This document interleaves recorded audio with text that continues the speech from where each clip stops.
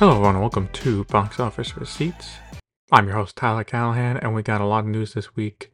We got a bunch of new releases, the SAG strike still goes on, and Beyonce is also headed to theaters and more. So let's talk about the domestic top 5.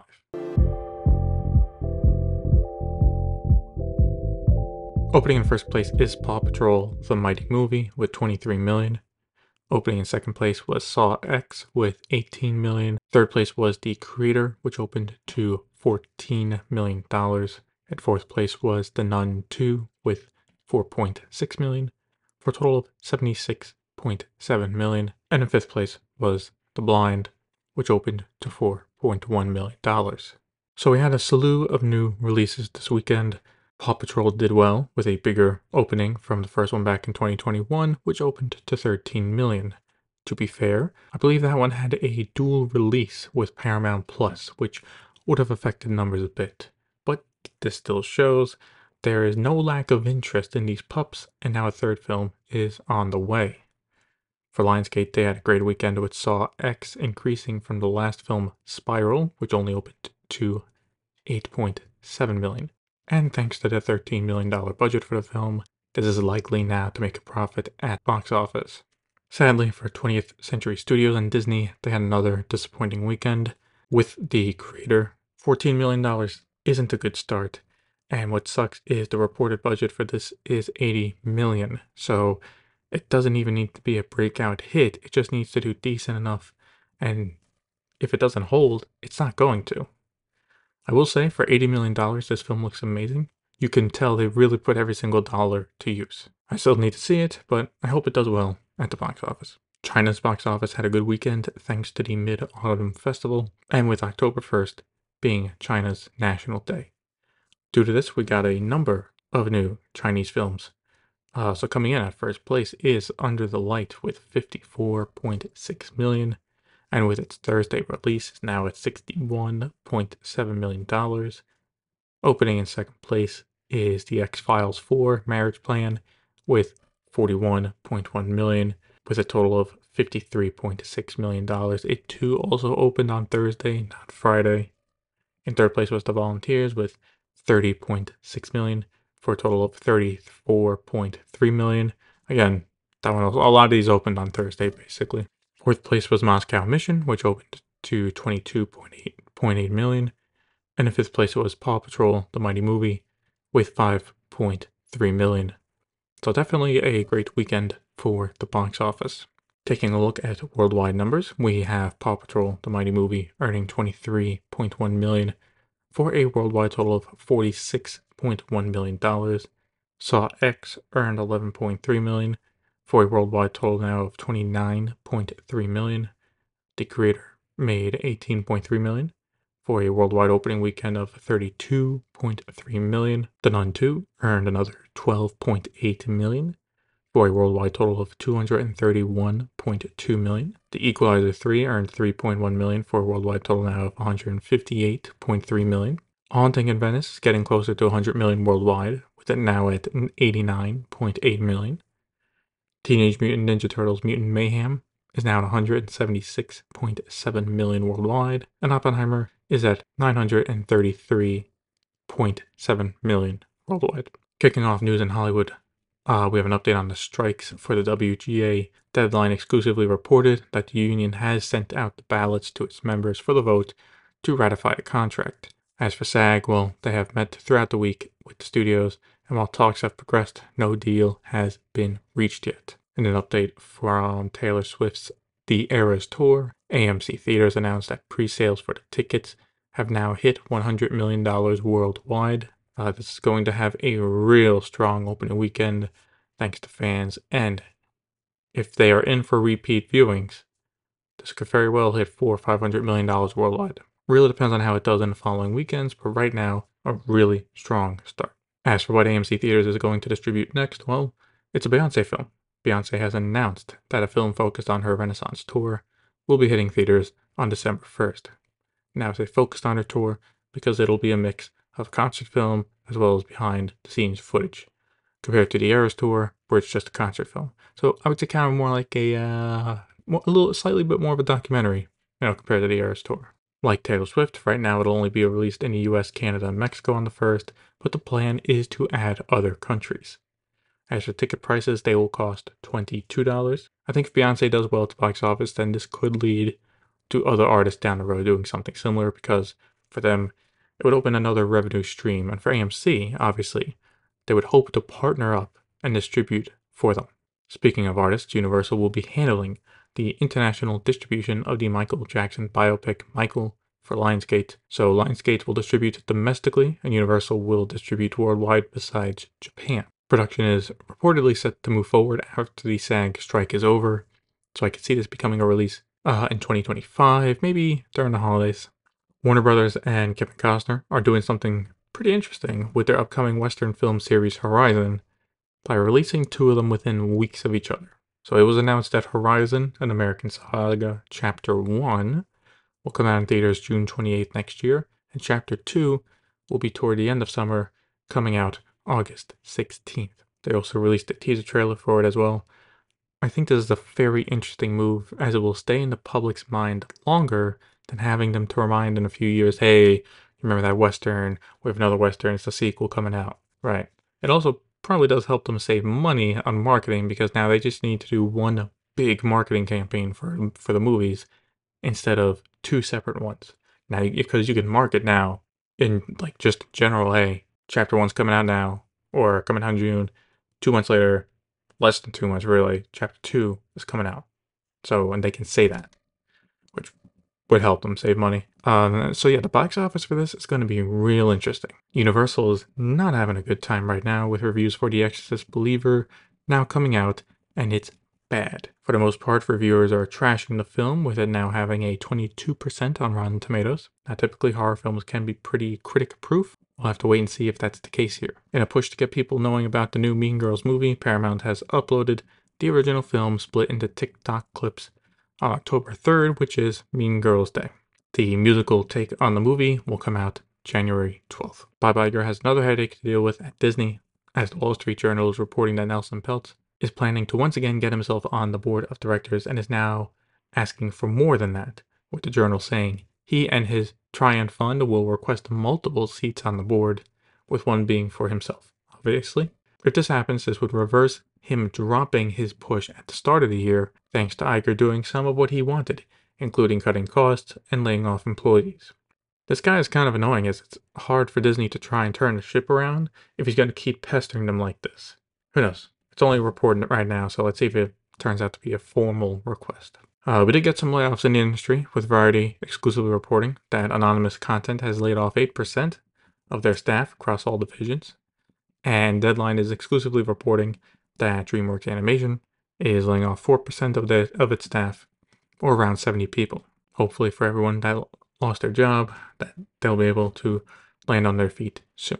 Before we move over to VOD Premium, we did get a few trailers this week. First, Lionsgate released the first trailer for Silent Night. This is the John Woo action film starring Joel Kinnaman. Trailer looked good, and again, the hook for this is where there's very little dialogue in the film due to the main character losing their voice. So definitely a more unique action film, and it comes out in theaters December 1st. Well Go USA released a trailer for Your Lucky Day, a film directed by Dan Brown. The film was also one of the final performances of Angus Cloud, who sadly died earlier this year. It'll be released in theaters on November 10th, and then go straight to digital to buy on the 14th. So, more of a limited release in theaters. Amazon MGM Studios have released the first trailer for The Beekeepers, a David Ayer action film starring Jason Statham. Produced by Miramax, the film looks kind of Like, I'm not saying it's bad, but it doesn't look anything special. It's like one of those movies perfect for watching on a plane. Anyway, before you watch it on a plane, it will be heading to theaters on January 12th. Let's go to AMC first as we switch over to the VOD Premium side of the podcast. Variety is exclusively reporting that The Walking Dead Daryl Dixon is a big hit for AMC. In the first 3 weeks, the show has the biggest premiere on AMC Plus, taking the title from the other Walking Dead show, Dead City. Also, as of now, Daryl Dixon is on track to become the most watched show on the service. Now, with it being one of the smaller services that is not too much of an achievement in the grand scheme of things in regards to streaming. However, it shows that people are still really interested in The Walking Dead and will go to AMC Plus to watch it, which is great for AMC. That's what they want.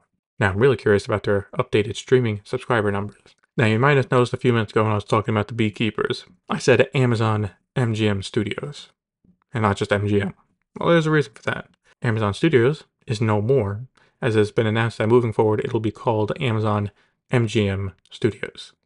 This lines up with Amazon MGM Studios distribution that was set up back in May. And look, really the only thing that changes here is the name, which helps reflect that Amazon MGM Studios distributes both Amazon Prime Originals as well as MGM films. Variety exclusively first reported on the change. We did get some cancellations this week, with Paramount Plus canceling the iCarly reboot after 3 seasons. I'm not sure if it's right to call it a reboot, as it is a continuation from the original show, but anyway. If Paramount Plus is still looking to bring back old shows, I would love it if they brought back Ned's Declassified Guide. I'd watch that. Absolutely. Now, we talked about anonymous content earlier in the episode because they were doing layoffs. But it seems while they need to cut people, they apparently have enough money to get Cyberpunk 2077. That's right, a live-action project is in the works between CD Projekt Red and anonymous content. Obviously, this is in very early development, but would they have the budget for this? I mean, if you want to do a live-action Cyberpunk series, it's gonna cost quite a bit. I guess we'll see. Over at Netflix, they have canceled Vikings Valhalla after 3 seasons. The 3rd season has yet to air and will come out sometime in 2024. As for the top 10 chart at Netflix for TV shows, the final season of Sex Education stayed in first place with 13.4 million views, and enough interest in the show has brought the first season in the top 10, coming in at 9th place with 1.9 million views.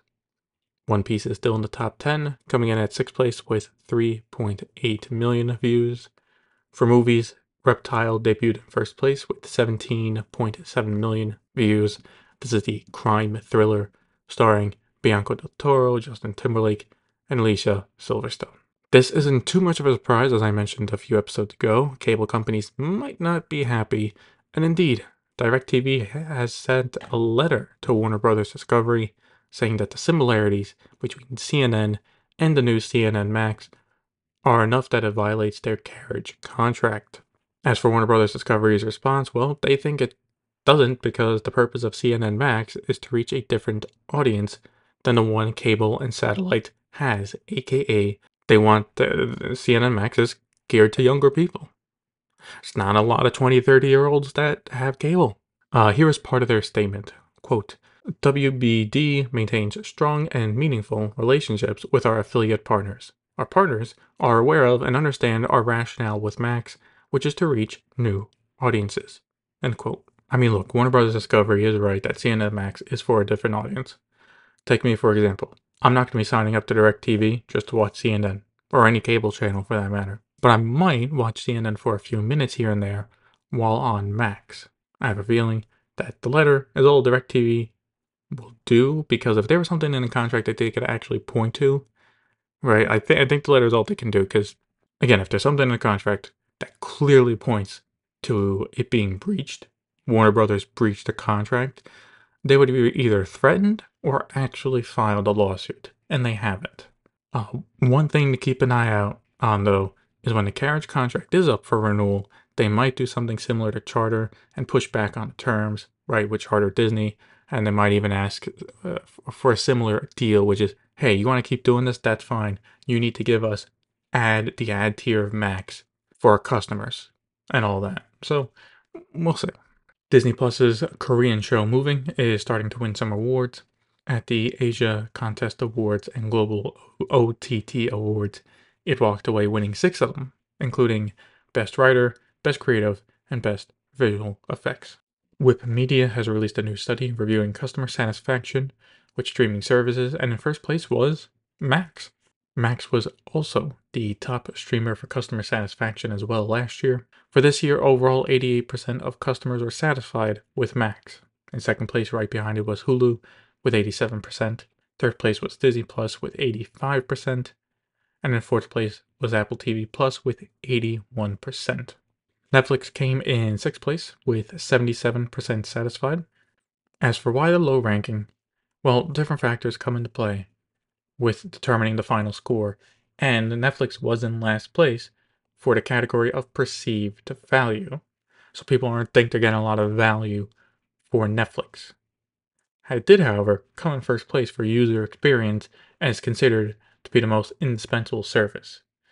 I take it that all the price increases recently have hurt its value proposition compared to other streamers, but when they actually use the service, customers do enjoy using Netflix. Another fun fact about the study is that the best two improved services compared to last year are Apple TV Plus and Paramount Plus, both increasing by 5% year over year.